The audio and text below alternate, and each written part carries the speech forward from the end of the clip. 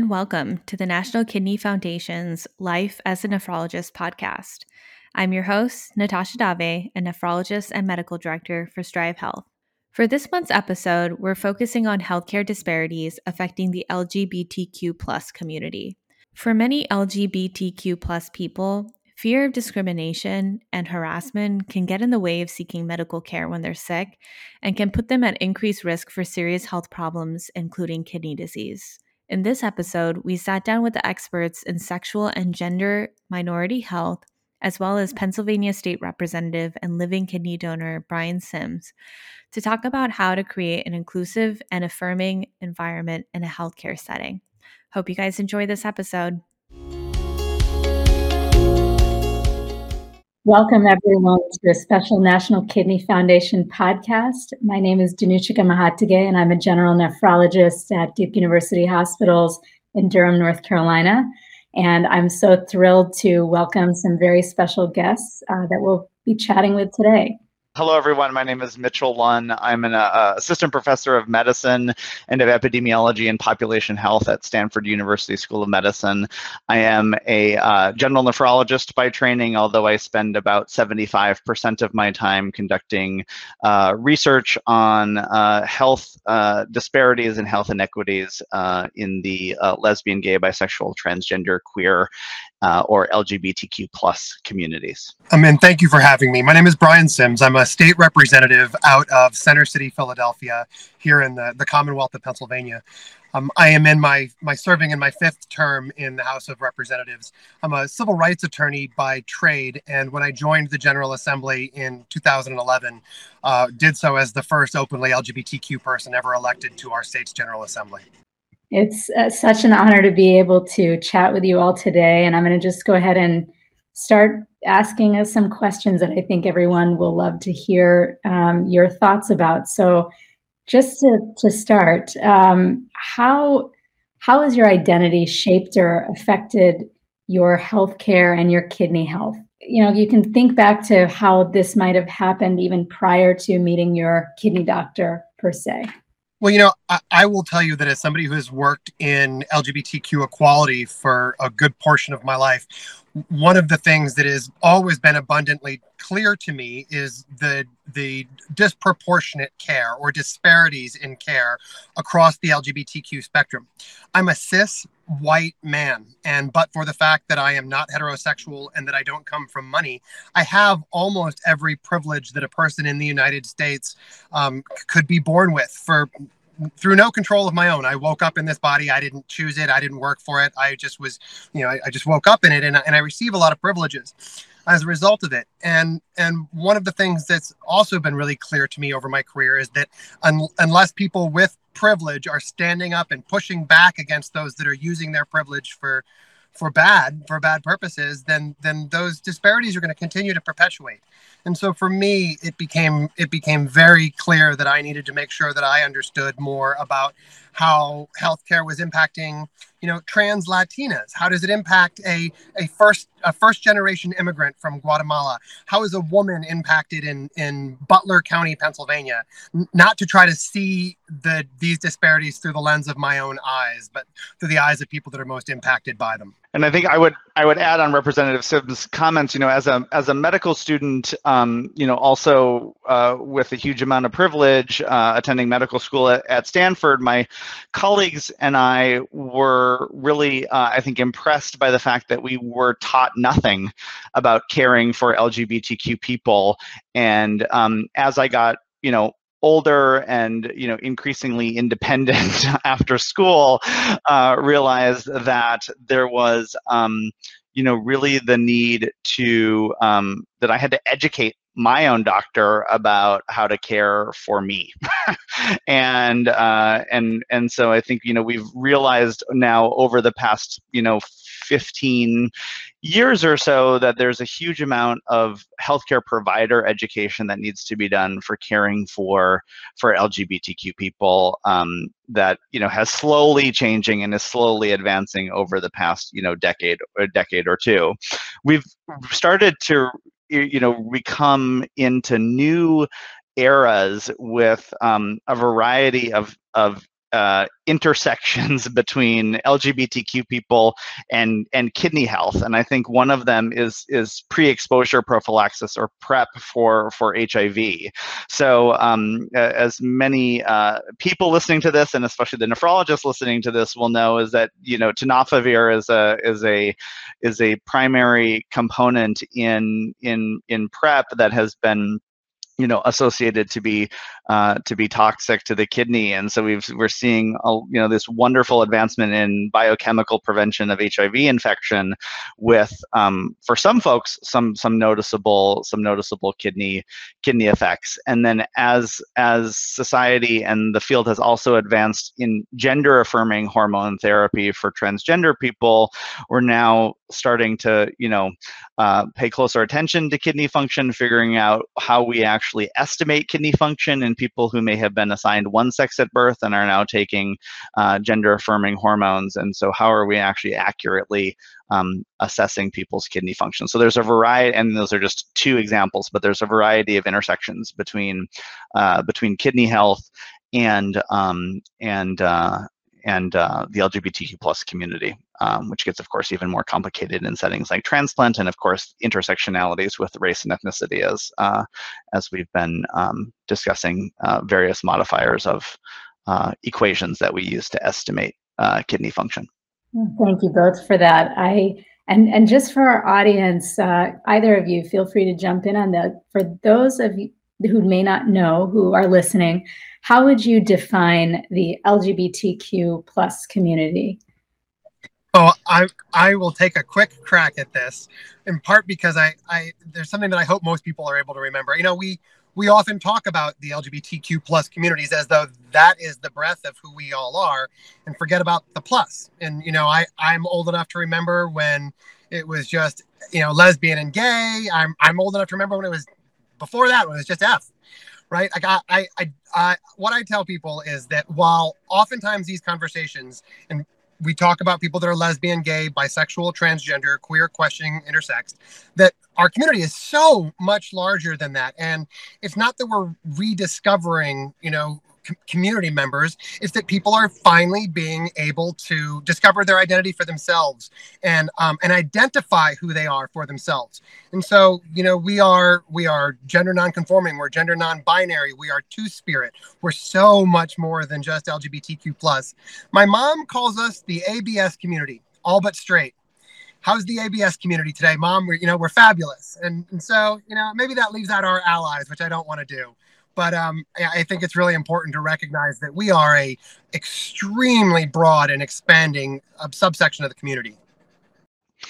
Yeah, and I think the benefit and the challenge of that is that we oftentimes get lumped as one umbrella. I think especially from a medical and from a scientific perspective, it is a paper about the LGBT community, singular, when in fact, as Representative Sims is mentioning, there are communities, and I think that's the language that we tend to have gradually shifted towards, is that it's the LGBTQ plus communities, plural, to emphasize that we are made up of many diverse and dynamic communities that have different health experiences, different experiences in society, and different resiliencies. And so I think there's an importance in acknowledging that, as much as we have conventionally been collapsed into one umbrella, we are now, I think, starting as more data collection is happening, and we're starting to realize that there are differences in the L, the G, the B, the T, the Q, the plus, and all the letters that fall within the plus, that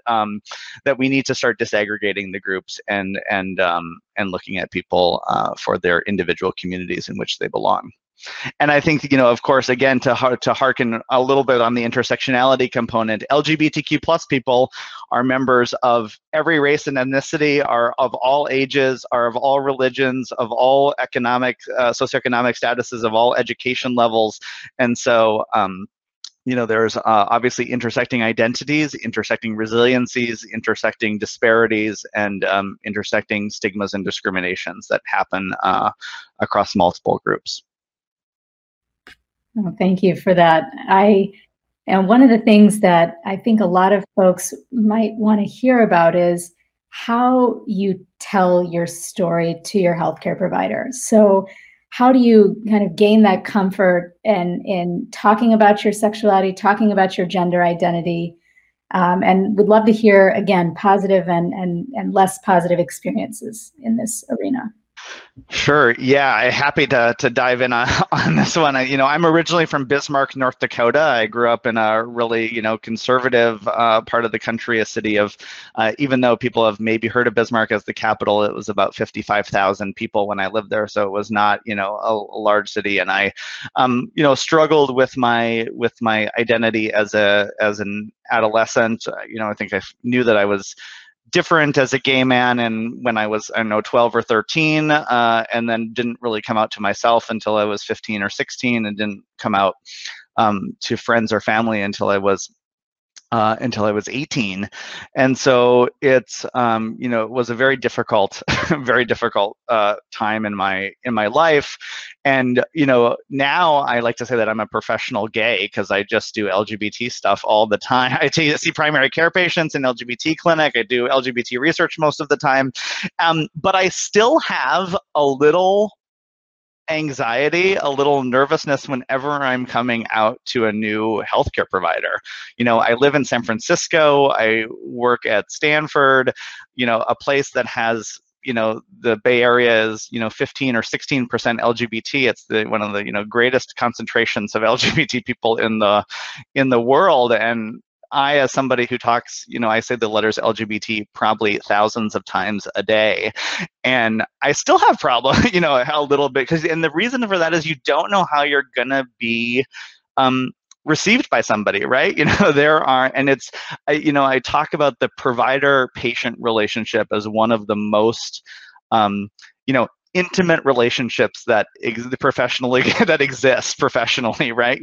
You meet somebody for 5 or 10 minutes, you talk to them, you tell them, they tell you to take your clothes off and put on this paper uncomfortable gown, which you do, and then you let them touch and examine you, right? All within like 20 or 25 minutes. And so it's a really place of vulnerability for many people, with the power resting in the provider's, side, and that is just a challenging situation. And so it's a place of vulnerability and a place that is one that you don't necessarily know how you're going to be received by your provider. And so it's it continues to be a challenge. I don't think there's a way that I tell my story every single time. It's not a uniform way every single time, but it is one that still causes a little bit of anxiety.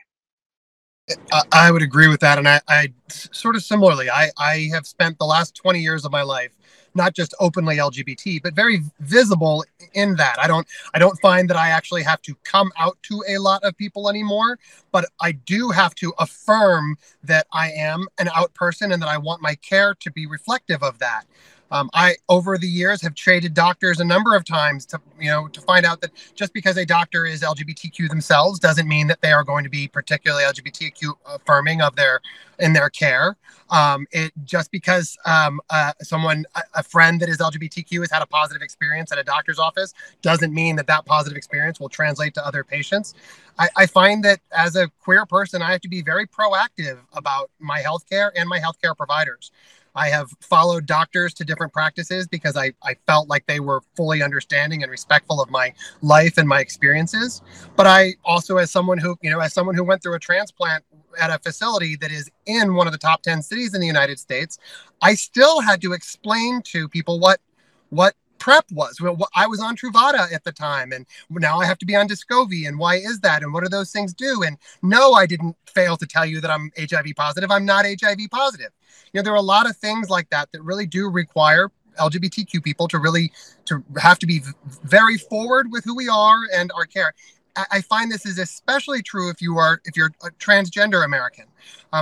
My roommate, one of my best friends, is transgender, and the disparities in how healthcare providers speak to her versus how they speak to me are glaring, and it even boils down to assuming other people's knowledge about their own bodies and their own health, and all of the sort of the discrimination that can come with assuming other people don't know who they are or what they are or why they are or what they need. And I see that reflected all across the United States, certainly here in my state as well. Thank you for that, Representative Sims. I would love to hear you honestly build on this idea that you were just talking about, the challenge and complexity of building trust, right? A provider's job is to earn trust. How does a provider earn the trust of you, of LGBTQ folks? What does that look like operationally? It looks like a couple of different things. One, I need them, of course, to understand me and my care and what I need, but I also need to make sure that they are fully inclusive. I don't want a doctor that understands who I am as a gay man, but won't understand or treat a trans woman, for example. I understand there are a myriad of different, differences, requirements. Every patient is different, but for me, I have seen far too many people that are seemingly understanding, okay with, supportive of LGB people, that then draw a line at trans people. And when I see that in healthcare especially, it sets off every single red flag, as it should. I'll also say that, how do I determine it? Well, it's kind of like you do when you go to a mall or when you go to an accountant or when you're meeting new people, after hours. There are those little cues. In the same way that I'm really good at picking up on microaggressions, I can tell if somebody wants to make a sexist joke around me, or all of us are pretty in tune to that. As a queer person, we're very tuned in to microaggressions about the LGBTQ communities. But on the reverse of that, I'm also very tuned into what I call sort of micro-inclusivity, using correct pronouns, asking me how I want. Just because I present as a cis white man doesn't mean that that I am a cis white man. Being honest, being upfront, not thinking that questions are embarrassing. It's one of the big things that I see oftentimes is people say, "Oh, I support LGBTQ people," and then they want to ask a very clinical, appropriate question and are embarrassed to ask it.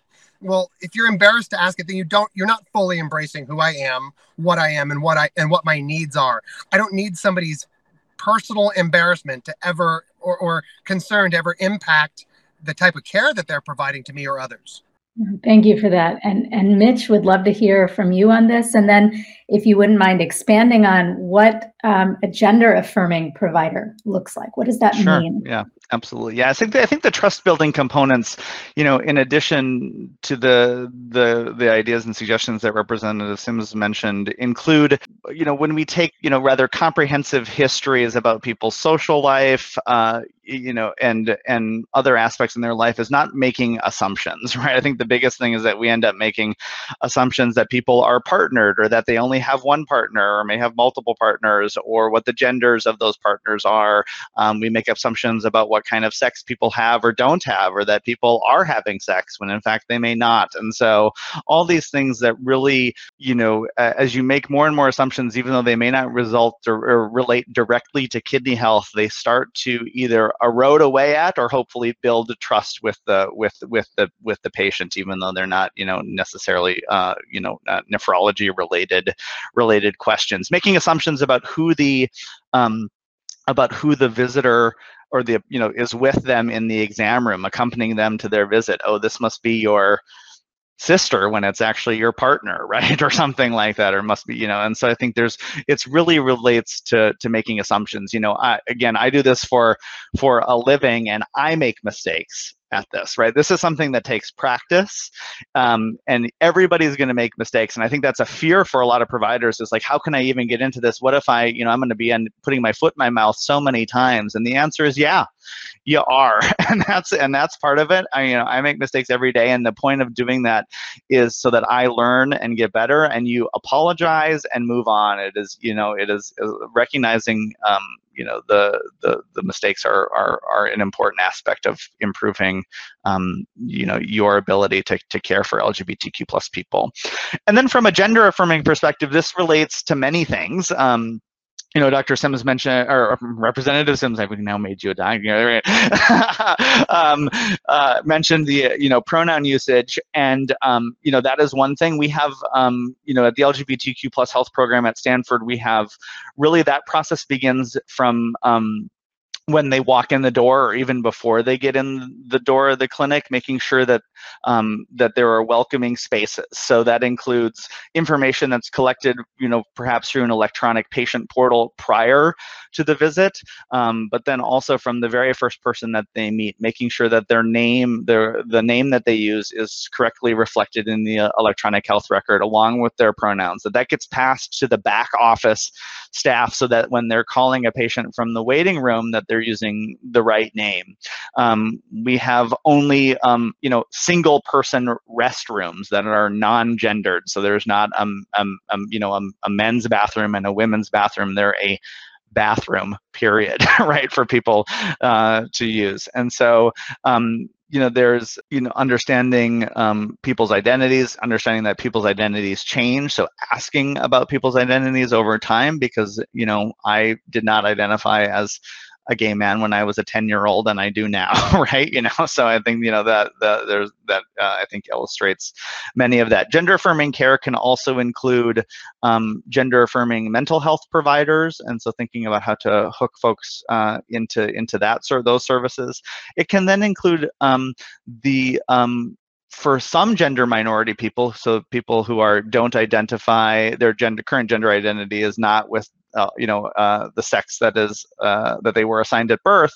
There's a variety. Some people go through both social transitioning, say changing their name, changing their appearance, changing the pronouns that they use. Other folks may decide to embark on medical transition, which we typically think of as hormone therapy. So there are practices across the country, and more that are happening, including some telemedicine providers that are providing gender affirming hormone therapy for gender transition.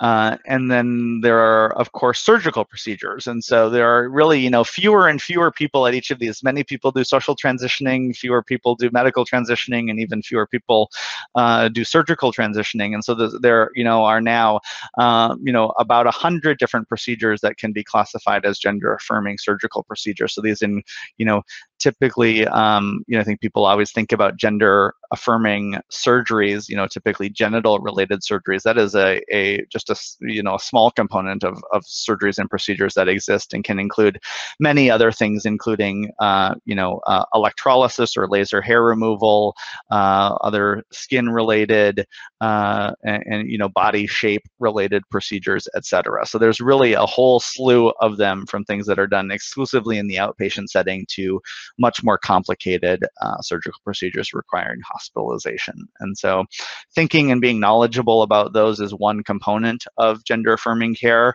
and also knowing who your contacts are in your community or in your area for things that you may not be expert in yourself. Representative Sims, I really appreciate you earlier sharing a little bit about transplantation and that experience, and I would actually love to hear a bit more about that, what that experience was like, what resources or support you had that helped that process, or which you might have wished were present that weren't. Yeah, I'm happy to talk about it. I am. I think just this month I am now I'm exactly 18 months out from my own transplant. I'm a living donor. I donated to a gentleman who lives maybe about 6 or 7 blocks away from me, who I sort of tangentially knew a little bit beforehand. He was in renal failure, and as a lot of LGBTQ people are, he didn't have family that he was able to rely upon for a direct donation, and was going through the process of trying to identify donors that would be a good match. And really had fallen short and wasn't able to do it. And sometime around the fall of 2019, I was moving offices within my city, within Philadelphia. And my new office was located across the street from the kidney transfer clinic at Jefferson Hospital. And we had a little bit of time to kill one day, and I walked over, and I actually didn't know his last name at the time. And I said, "You have a patient, and here's his first name, and you're looking for matches, and I'd like it if you draw my blood." And I got a call back about a week later saying that the initial draw had been good, but there were obviously follow-up tests and more blood work that needed to be done. And what developed is that over the next 2.5 months, it became clear that I was a near perfect match for him. They called it a 6-for-6 match.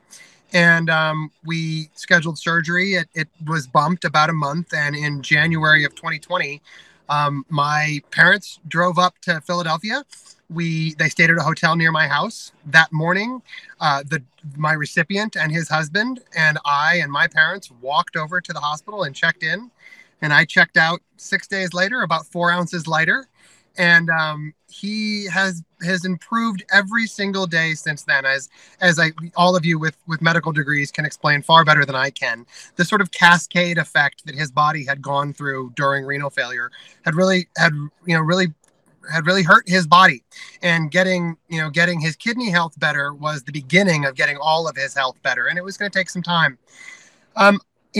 The process there were parts of it that were scary. I donated a lot of blood over those couple of months. And there was a time or two where, it felt like maybe a little too much blood had been drawn at one time.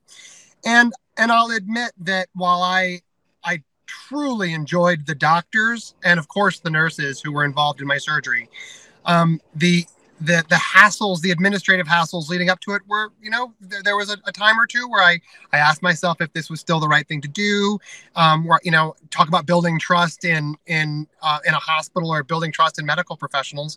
But at all times, it was just very, very clear that this was a gift that I could give, that the opportunity for me to be able to donate a kidney, that I would be perfectly healthy afterward, and that another person in this world would get to walk this world for 20, 30 more years maybe than he would have otherwise, just seemed too much to pass up. And, I think a lot of people, from personal experience, a lot of people have asked me about my health afterward. Like, why would I sacrifice my health for another person? And I'm very upfront to say that I did not, and I would not. My health is great. I have a protein level that's slightly lower than it was before this. And as my kidney sort of grows and learns to address the new system, that'll change a little bit. But my health has never been better, and this didn't have a negative impact on my health long term. And it was really important for me that people know that. Thank you. That's a really extraordinary story, and thank you for sharing it. I think it'll inspire many people, and again, really appreciate you. In terms of the kinds of challenges that other folks might face, including some of our patients who are on dialysis. Dr. Lunn, I'd love to hear from you.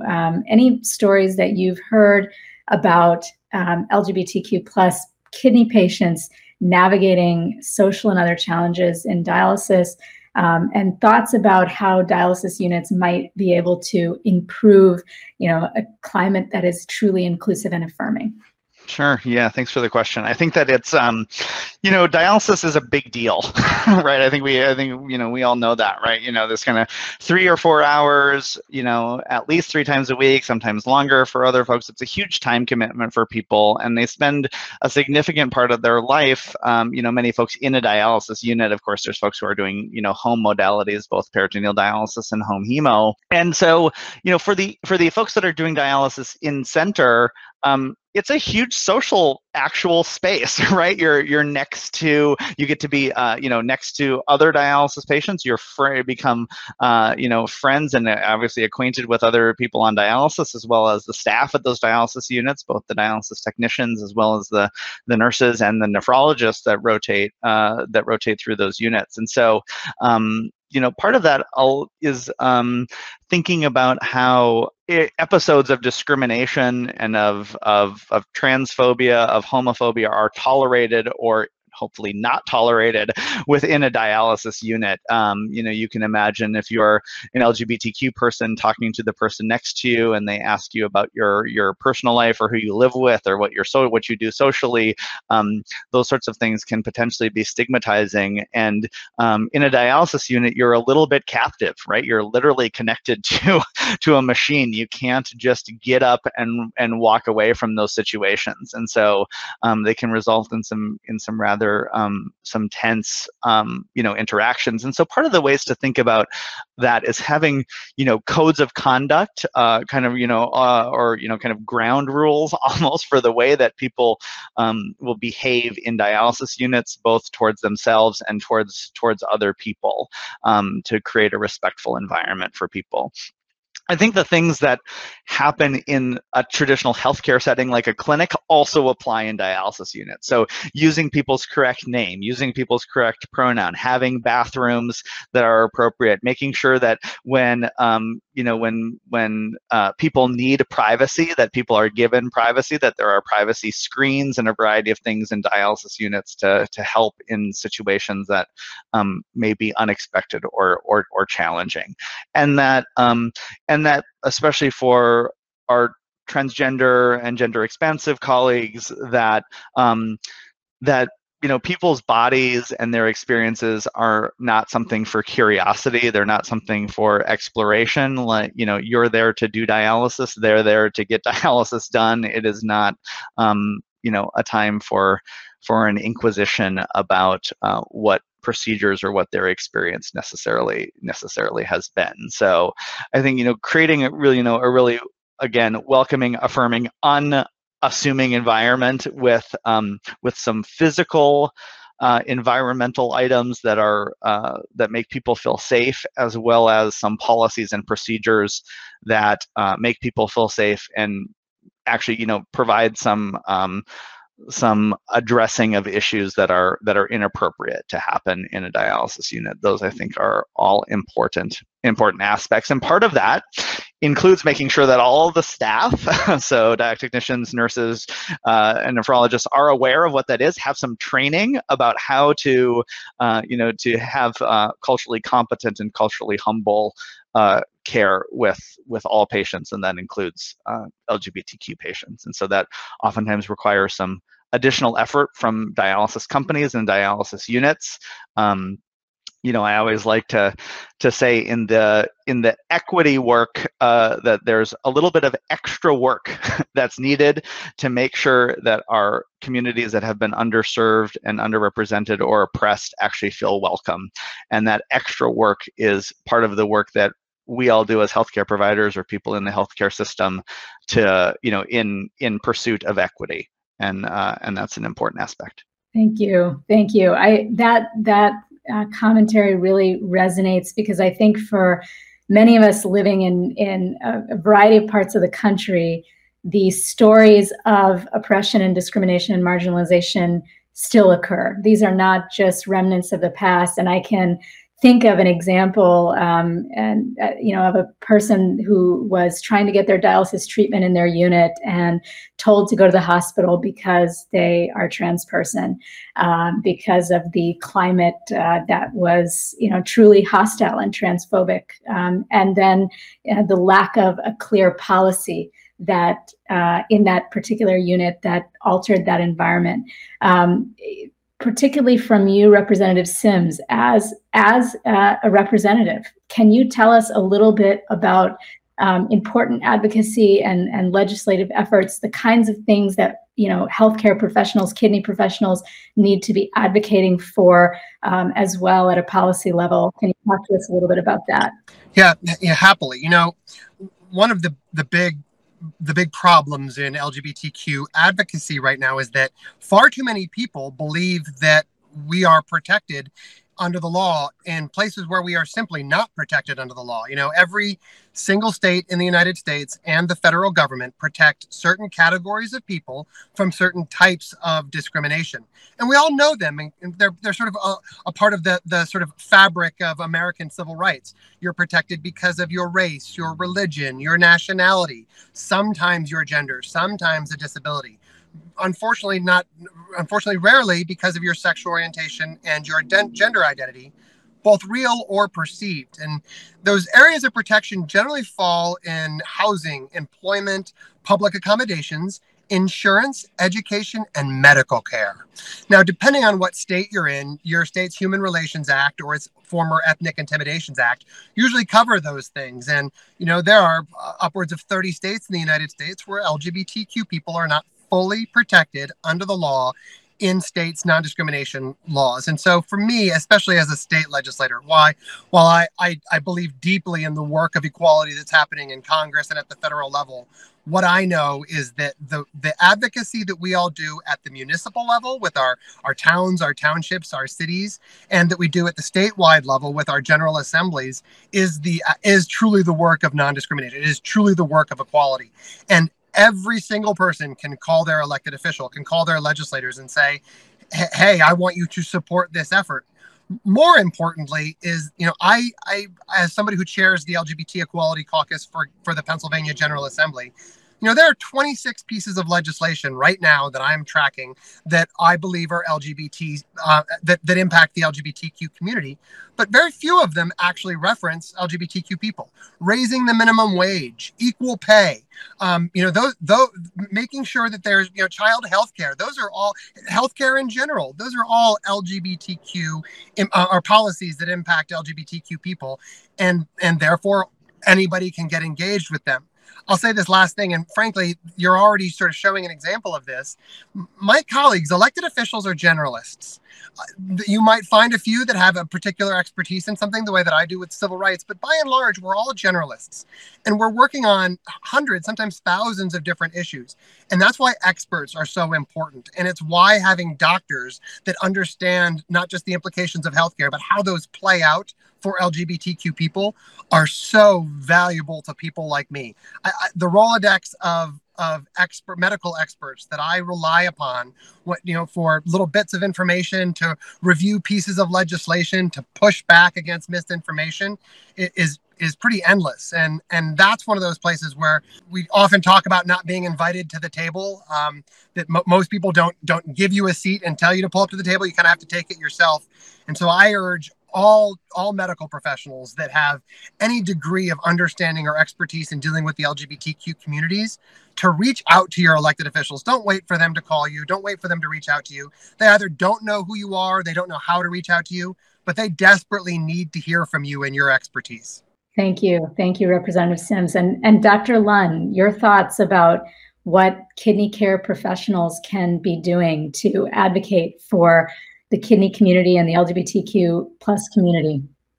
Yeah, I think there's, a slew of things, some of them looking at the policies of your clinic, of your health system that you practice within. If you're in private practice, you're in charge of making your own policies and procedures. And so you're able to do that, right? If you're part of a larger health system or a group practice, thinking about ways that you have the ability to influence and affect some change there. So many health systems now have employee resource groups that are focused on LGBTQ plus communities, and so interacting with them, sometimes they have oftentimes the ear of a hospital leadership and health system administration to make changes. Of course, you can ask about sexual orientation and gender identity in every single one of your patients. You can have symbols in your practice, on your white coat, on your badge, on your lanyard that show you're a welcoming and affirming provider, or and a safe person to talk to about LGBTQ plus related issues. For folks who are researchers, I encourage you to ask about sexual orientation and gender identity in every single one of your patients, even if you don't conduct LGBTQ focused research, and include sexual orientation and gender identity in the table 1 of every paper that you write, along with every other demographic that we collect. There's a huge amount of invisibility in the data because, frankly, sexual orientation and gender identity are simply not asked to participants, so we don't have any way to report that. And then I think the other thing that providers can do is vote. So everybody can vote, and so that's voting, of course, in local, state, and national elections. That's also voting in your university, in your health system, in various organizations, showing that you have certain concerns and can vote, along those are ways to start influencing influencing change. So there's, a gajillion ways, and some of them are low-hanging fruit and are very easy, like getting, a variety of symbols to put in your office or on your badge, white coat, or lanyard, and some take more effort and more practice. But all of them, I think, start contributing to increasing visibility, and that works to help decrease the disparities. Thank you. I think that, just to recap, I've heard you both mention the importance of our organizations supporting legislation and advocacy that is inclusive, us advocating as kidney care professionals for what I like to call structural competency, or understanding the various intersecting factors that actually influence health and kidney health, from housing to education.